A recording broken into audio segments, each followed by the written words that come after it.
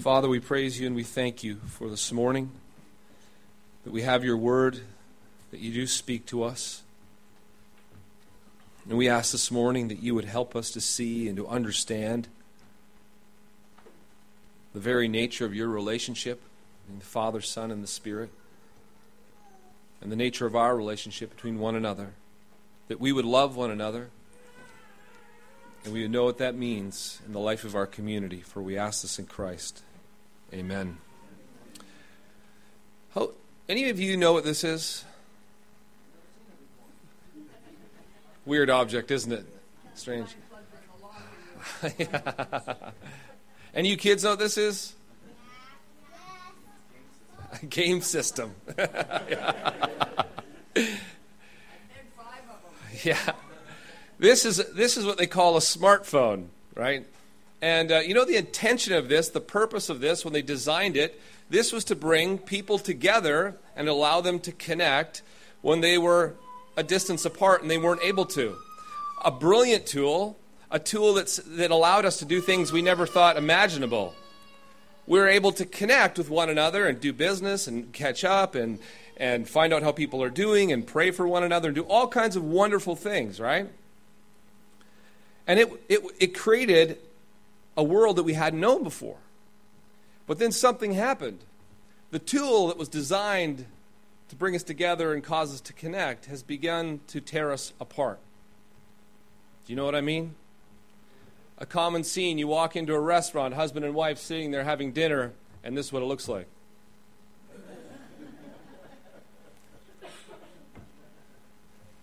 We laugh because it's true. And I fear as I look at it, the very tool that was designed to bring us together is now tearing us apart. And I think in life, so many things are like that. The very things that God intends for us to bring us together end up tearing us apart.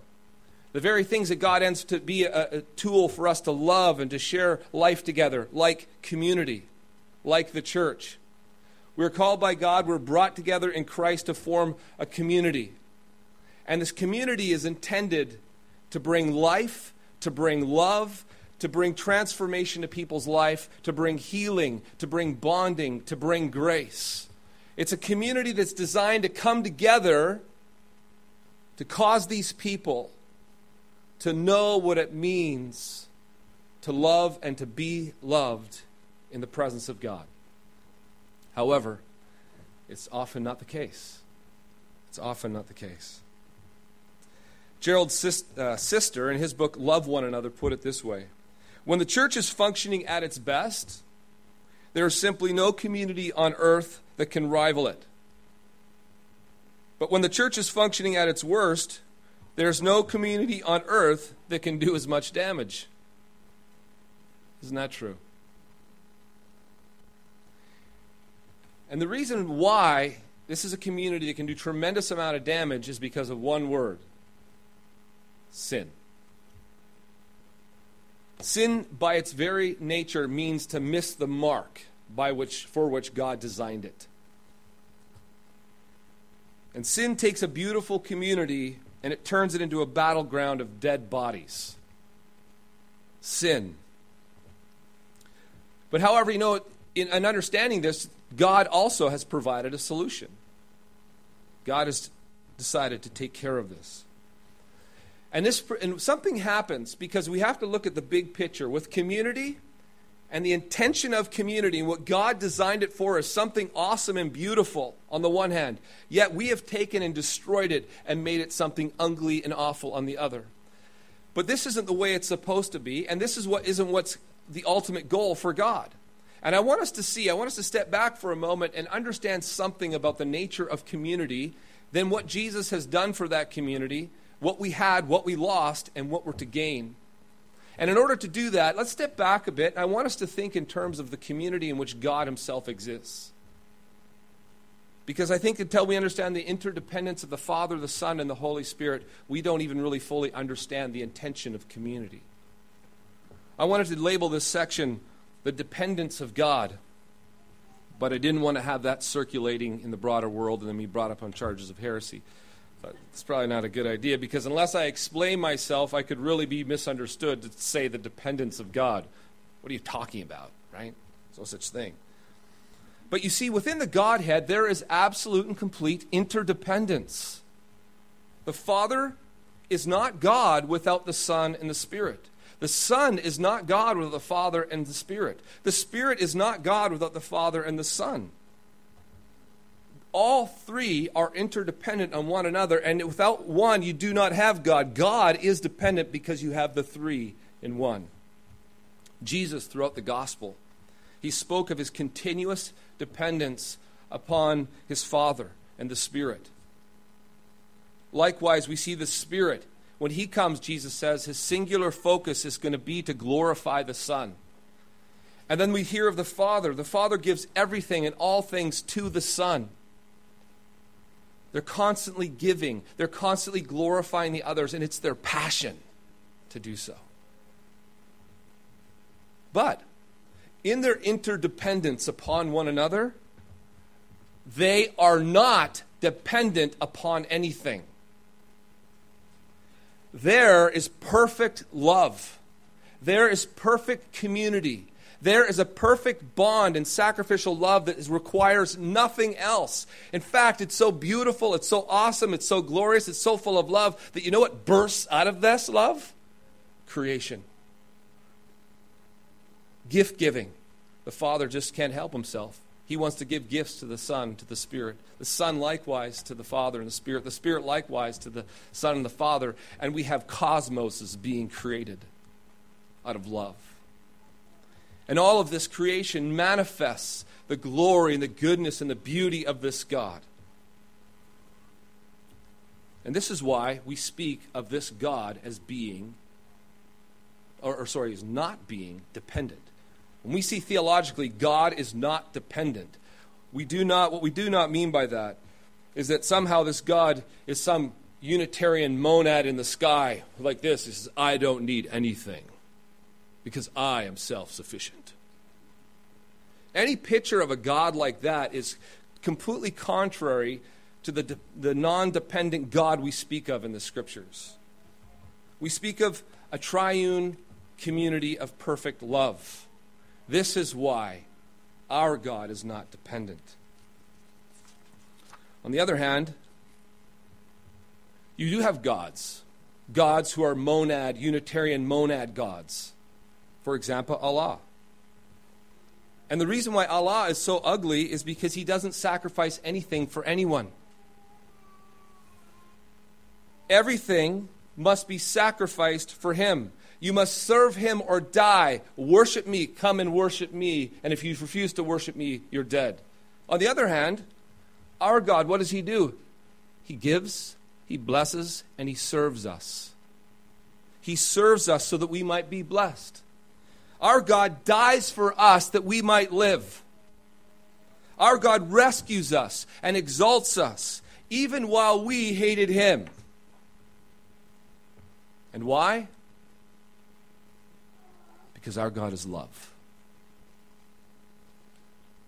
The Father, the Son, and the Holy Spirit have been forever loving one another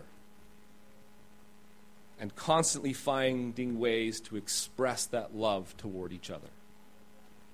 So interdependence and community, this isn't a created thing. This is an eternal thing that existed within the Godhead himself. And interdependence is a beautiful thing. And this is why we were created with interdependence from the very beginning. Adam and Eve, they were made to complete one another. Adam, without Eve, was what? Totally incomplete. It wasn't right. Things just were not right. You remember in Genesis chapter 2, there Adam is naming the animals. But there was not a helper, there was not a mate, there was not someone like him, comparable to him. Like he noticed there's male and there's female. And he's naming them, and he's noticing that there's matching pairs. And he's like, where's my matching pair? There's not one suitable for me. There's something missing, it's lacking here. And God put him in a deep sleep. And all of this, death and resurrection and him coming from his side, it has all these gospel allusions to what comes through Jesus. And then from this, though, Eve is birthed. And the two become one flesh. And then in Genesis chapter 2, verse 24, God states this: "Therefore a man shall leave his father and mother and be joined to his wife, and that they shall become one flesh."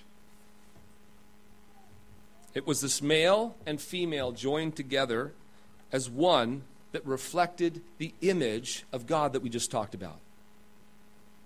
In Genesis chapter 1, verse 26, God says, let us. Very interesting, right? Let us create man in our image.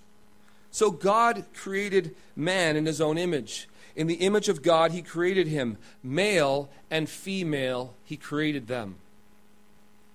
This is the image of God. This is why we have in this union, it's only in this community, this new formed community, this interdependent community, that we have a better reflection of the glory of God. Then what happens when this union, when they come together as one flesh and they join one another, and out of love, what springs forth out of it is a new creation. New life comes out of it. And now we have this child that's birthed, and the child forms this community. This new community now expands and grows. And it's reflective. And what's going on here is a reflection, an image, bearing an image of what God is like. The love between the Father, the Son, and the Spirit. And from this loving community is birthed forth life.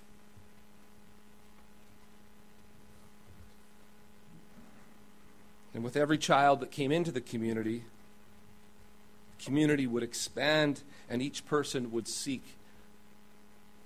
to give everything they had for the good of the others. They would sacrifice, they'd do whatever. Their passion, their desire would be to look around and to give. It would be to serve. It would be to bless. It would be to help. It would be, do whatever the desire of the heart would be for the blessing of the others. And this, by doing so, this formed this interdependent community upon one another, by which it would grow up in this beautiful, glorious community of love, reflecting the image of God. What a beautiful thing if you think about it. The most delightful experiences you've had in your life were when, for a moment, maybe for just a nanosecond, I don't know how long it was, but you tasted the goodness and the sweetness of delightful communion and community, where there was a sense where you sensed it, you knew it, you were being loved and you were loving the other person, and when that transaction was happening, something was created that you're not even sure how to describe it. You just say, man, that's probably what heaven on earth is like. It's a beautiful thing. And then it disappears. It's almost like, God, where'd it go? A taste of what heaven is like. And this is what we were created for. This is how it was at the beginning. Something happened. Something dreadful happened. Adam and Eve disobeyed their loving God and found themselves outside of his loving community.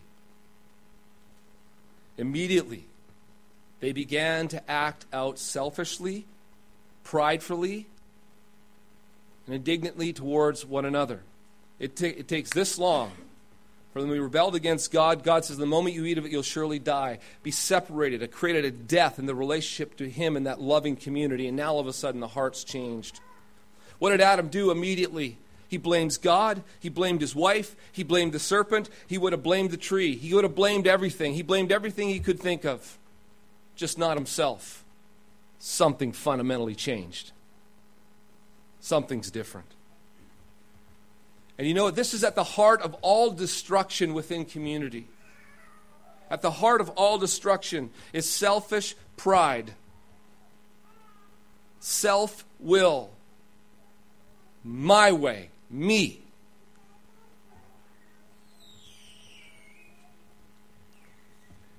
And this is why we don't experience the glories and the delight of true community. The loving community that they knew at the beginning was over. The warring community was now birthed. What happened next? Cain kills Abel. More death, more murder, more destruction, more tearing apart, more isolation. And now there's wars. The world is filled with wars. We're in a dilemma. There's a problem, a big problem. This whole thing that was intended to be this community of love is now ripped apart, and now we have communities of war. War within, war without, war in your homes, war everywhere you go, division, strife, conflict. selfishness, pride. And in the midst of this, Jesus shows up. Jesus shows up. Someone needed to come and take away the sin that brought the death. Somebody had to restore the community.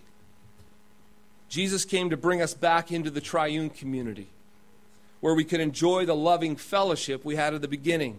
Jesus was kind of trying to bring back the body so that there would be love. Love would be at the center. Sacrificial giving would be at the center. People would lay down their lives for one another. The heart had to be changed. And this is why he had to come and deal head on. What he had to come and deal with was the sin in the human heart. The selfish pride that we have here about me, about my comforts, about my desires, about what I want. It's how fundamentally do I get what I want? And I may help you, I may serve you, but I'll only do it if it gives me what I want. This is the fundamental root of it all, is what I want. And if what I want gets thwarted enough, we get angry, we get frustrated, we don't like it. And if someone does something bad enough to us, we want to get rid of them because that poison, I don't like them, I don't like what they do, I don't like what they do to me. So we need to be delivered. We need to be delivered from our purely selfish motives and be loved in a way that transforms our own hearts. We need to be brought back into the community so we can actually come to know what it means to love again. We need a love that defeats the evil, that conquers all, that destroys it. We need someone to love in the face of the evil. We need someone who's going to love Cain, even though Cain is so full of evil. Who's going to do that? Jesus did it. And it's only because of Jesus that we're brought into the interdependence of the church. What Jesus has done and what he has created in the church is a new thing. A new thing that restores the garden. It's the beginning of the restoration. The beginning of the community coming back together in love. Jesus made us one. One with himself. We're in Christ now. He made us reconciled to the Father. The hostility and an enmity that was between us was taken away. And he's made us partakers of the Spirit. He's given us the Spirit. We are now a brand new community birthed from the side of Jesus. A brand new community, this community of love beginning now to reflect what was intended from the beginning. This is now also known as the kingdom of God, a kingdom where God reigns and rules, a kingdom where the God of love and sacrificial giving is at the center, and his people reflect that. Jesus took away what was separating. But you know what? You'll notice Jesus didn't take away our neediness. Jesus didn't make us, he doesn't save you so that you can be a completely dependent, independent creature of everyone. I can go off on an island, just me and Jesus, and everything's great. He didn't do that. You know what Jesus did? He saved you, and he brought you into his body. Do you realize part of the gospel is this? It's not just that Jesus forgave your sins. It's that Jesus gave you his body, the church. He brought you into this. And he brought you in to form a new community where you could know and experience and give and receive, where love could be manifested. He brings you into his body, the church. This is part of gospel gift. A gospel gift is his body, the church. A new community.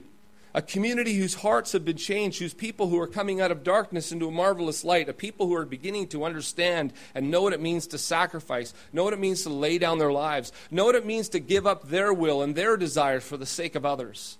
You're beginning to know this, and there's people in this community who are more mature than others. Some are just on the journey and figuring this out and dying to their flesh and walking in the Spirit. They don't know what it means. This is new to them. And so they still have Cain-like reflections at times. And then there's the more elderly, the more mature, who know what it's like to suffer, who know what it's like to hurt, who know what it's like to love anyway, who know what it's like to give and to sacrifice. And in this community, as we're in community together, this is where, in this interdependence upon one another, we are built up, we grow up, we mature, and the whole goal and the point of it is that we become more and more loving. we would love one another more. We would serve one another more. We would give to one another more. We would bless one another more. We would encourage one another more. We'd build one another up more. We would sacrifice for one another more. That's the point. That's the progression, that we would more and more reflect the triune community. And you know, it's in our giving and our serving and our blessing of one another that makes community so amazing. Imagine yourself, you walked through this door and you came in and you were hugged, you were loved, you were appreciated. People were excited about seeing you. They built you up. They blessed you. They encouraged you. They would transform you. You would be experiencing Jesus and his love through them, and that's the intention. That's what the body's supposed to be like. It's supposed to be this most amazing community on earth. It's almost like a Garden of Eden within the chaos of a broken and evil world. And the world's supposed to see and be attracted to the garden, to go back where there's this loving community where people serve and give and bless.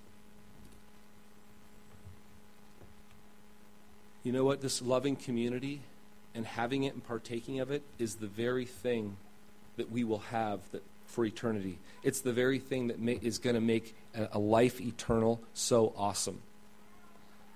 Unhindered, unbroken fellowship with Father, Son, and Holy Spirit and one another, where people and the desire of your heart is to love, to give, to serve, and to bless. Ed Welch, in his book Side by Side, the beginning of it said, "We were meant to walk side by side, an interdependent body of weak people. God is pleased to grow and change us through the help of people who have been recreated in Christ and empowered by the Spirit. That is how life in the church works." Yet, according to Welch, this is what we end up doing. We spend too much time concealing our neediness. Being needy is our basic condition. There's no shame in it. It's just the way it is. Understanding this, accepting it, and practicing it will make you a better helper. This is why he goes on to say, anything that reminds us that we are dependent on God and other people is a good thing. Otherwise, we trick ourselves into thinking that we're self-sufficient. And then arrogance is sure to follow. We need help. And God has given us his Spirit and each other to provide it. End quote. Very well said. You know, there's always this big problem, though. In all of this, in all of community and the difficulties of it, there's remaining sin. Sin remains. It's still there. Cain still comes into the camp. It's unavoidable. It's part of that community, is the fact that we're all growing in this. We're all on a journey. It's not like we, boom, arrived, we're delivered and community is just amazing. Yeah. It doesn't happen that way. We suffer through our own issues. We have our own difficulties and struggles. But this isn't a bad thing. This is partly, again, why we need one another. And you know that here's one of the biggest problems we have. We do not want to come across to anybody like we have any need. We don't like that. We want to appear independent. We want to appear like strong. I don't have weaknesses. We want to be self-sufficient. And you know what? We might like to help others, because in helping others, it makes us look strong. Let me lift up the weak. I don't mind that. But no, you have any needs? I don't have any needs. I'm good. We suffer through our own issues because we hate weakness. We want nothing to do with weakness. Weakness is mocked. Weakness is ridiculed. Weakness, you know what it'll get you? A lack of respect. That's what it'll get you. You show yourself weak, nobody respects weakness. You got to be strong. That gets respect. Well, those are the ways of the world. That's the thinking of the world. That's the way the world operates and functions. But it's not to be in the church.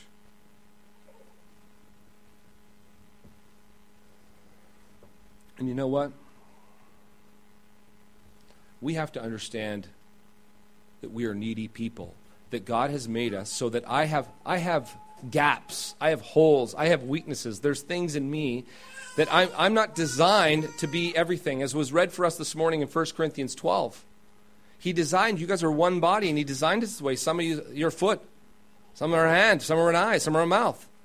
Some are an internal organ, vital, but don't get seen that much. You know, you're all different parts, but you're one body. And should the foot say to the hand, I don't need you? Don't worry, don't listen to the hand. The foot doesn't know what he's talking about. He doesn't understand. The body is in need. God made it, if you think of that, God made it so that we need each other. I need you, you need me. And this will not go away. And it's beautiful when it's all working together.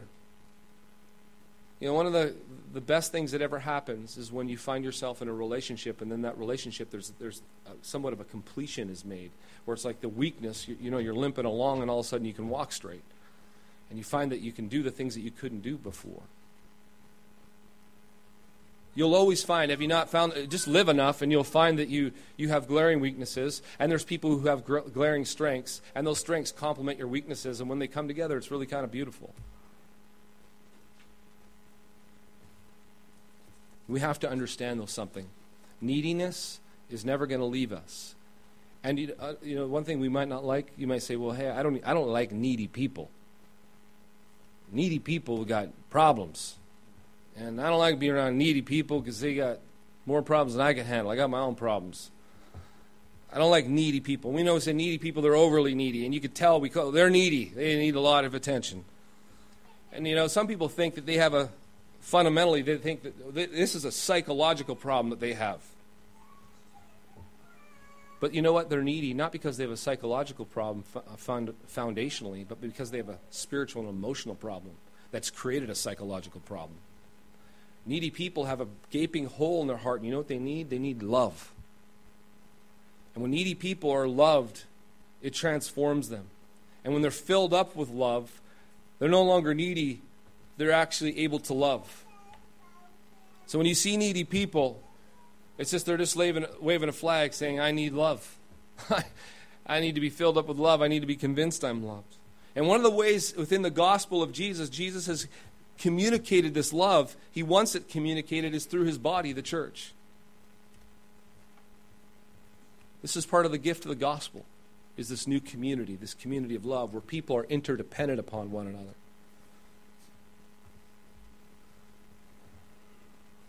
But we don't always walk according to the Spirit, and we don't always respond in love toward one another. I hope you realize that I can just as easily walk in the flesh and act a little bit like Cain as we can walk in the Spirit and act like Jesus. It's not that difficult. But part of the remedy for us, if we're going to become a community that grows in love, is to accept the fact that sin and weakness is not going to go away. And as the church progresses, it's not like hopefully we get over this and we no longer have problems. Don't count on it. Count on problems. Count on sin. Count on it. Any of you who've been in the church long enough, I guarantee I'll ask you to raise your hand and say, hey, if you're in the church long enough, are you going to encounter problems in that community? Oh, yeah. Is it going to be difficult? Oh, yeah. But is it going to be the very thing that shapes you and changes you and molds you and makes you and what God takes and He gets in there in your heart and beats up all the garbage in your own heart? Yeah. If you want some soft little place where everything's going to be rosy and good in this wonderful community, it's not going to happen on this earth. You're wanting the resurrection today. And in the meantime, you got to get involved in the community that's messy, that's ugly, that has weaknesses, that has problems. And you get involved in it knowing that it's actually there that you're going to grow up and learn how to love. Because you can talk about love all day long. You can say you're loving. You can think you're loving. All someone has to do is come up and poke you in the eye, and we'll find out how loving you are. Oh, why did you react that way and punch him in the lips? Well, he poked me in the eye. Maybe I shouldn't have done that. Yeah. What happened to sacrificial loving? What happened to suffering? What happened to giving yourself for the good and sake of the others? You know, we do not overcome evil with evil, do we? We overcome evil with good. And so in a community that's growing in love and overcoming evil, how does it do it? It overcomes the evil with good, with loving. And this is why we need mature people in the body who've been hit and beat up and bumped around a lot. They can say, this too shall pass. And settle in and realize, you know what these people need? They need to be loved. We need to press in, not pull out. Press in. We need to press in love. We need to overcome evil with good. Let's press in. But what do we want to do when we're hurt? What do we want to do when we get banged up? We want to get out of the ring quick. No. Don't expect it to be rosy. Expect to get bumped and bruised and beat up. But the only thing that will overcome it is the love of Christ. Know his love in here. Express his love out here. And it will begin to transform people's lives. Just keep loving and keep loving. You know, one of the things that we're very tempted to do, if you're here this morning and you're not doing so well, you're needy, you need help, you're weak, is to pull away, is to isolate yourself. Admit it, right? You want to pull away. It's the exact opposite of what you need to do, because what you need help. And so if you're strong today, if you're doing well, you're not doing well for yourself so you can feel all good. You're doing well so that you can help those who aren't doing so well. If you're doing well today, you need to look around and you need to think about people that you can encourage, the people that maybe you could hug, the people that you could bless, the people that you could build up, the people that you could help in some way. That's why you're doing well. Because I'll guarantee you one day you won't be doing so well. And when you're down, that person that you helped, you built them up, you got them back on their feet, guess who's going to turn around?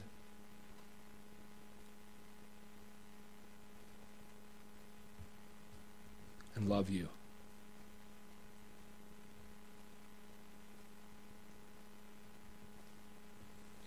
If we're well for the body. If we're not well, we get well in the body. It's the body that we need. And yet so often we want to run away from it. This is the only place on earth where you know there are some people here, folks, believe me, who will gladly love you to health. And those of you who are healthy, help the weak. And when the weak are strong, turn around and help the weak. This is how we grow in love. Don't pull away. Dive in. And love one another. Serve one another. Because as Romans 12:6 says, in Christ, we though many form one body, and each member belongs to the other. Belongs. You belong to one another.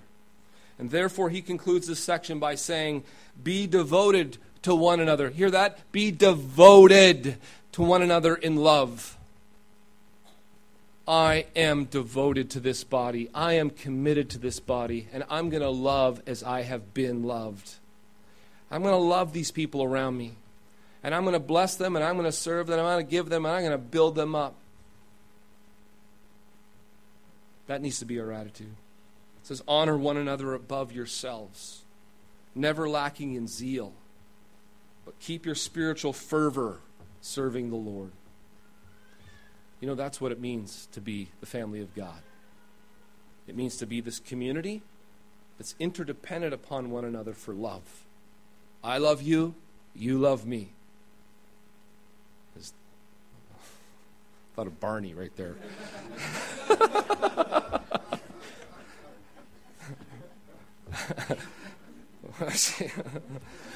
I'm so thankful. Thank you, Lord, for restraining my lips. This is why God made us, to be an interdependent community that reflects the triune community, that we would love one another as he has loved us. That's the goal. That's the objective. That's what we're trying to do, is get so we grow up in love and mature in love. So may you turn around today and look around this room. If you have any strength at all, you have enough strength to maybe go give someone a hug, give someone encouragement, give someone a blessing. Do something. And if you're weak, tell somebody. Look for help. That's what we're here for. You need prayer? Ask someone. You're struggling? Let somebody know. They're your body. And it's Christ's means of grace and ministry to you. Amen. Father, we're so thankful that you've loved us when we're so unlovely. You treat us as beloved children, and I'm so thankful that you don't get tired of us. You don't get tired of our weakness. You don't get tired of our stumblings. You don't get tired of our failings. You don't get tired of forgiving, of cleansing, of helping in every way. And I just thank you, Father, for giving us the body for one another, to help and to support and to encourage one another. Make us a body that loves and reflects the triune community, Father. May we love one another and throw ourselves into this body, for we ask it in Jesus. Amen.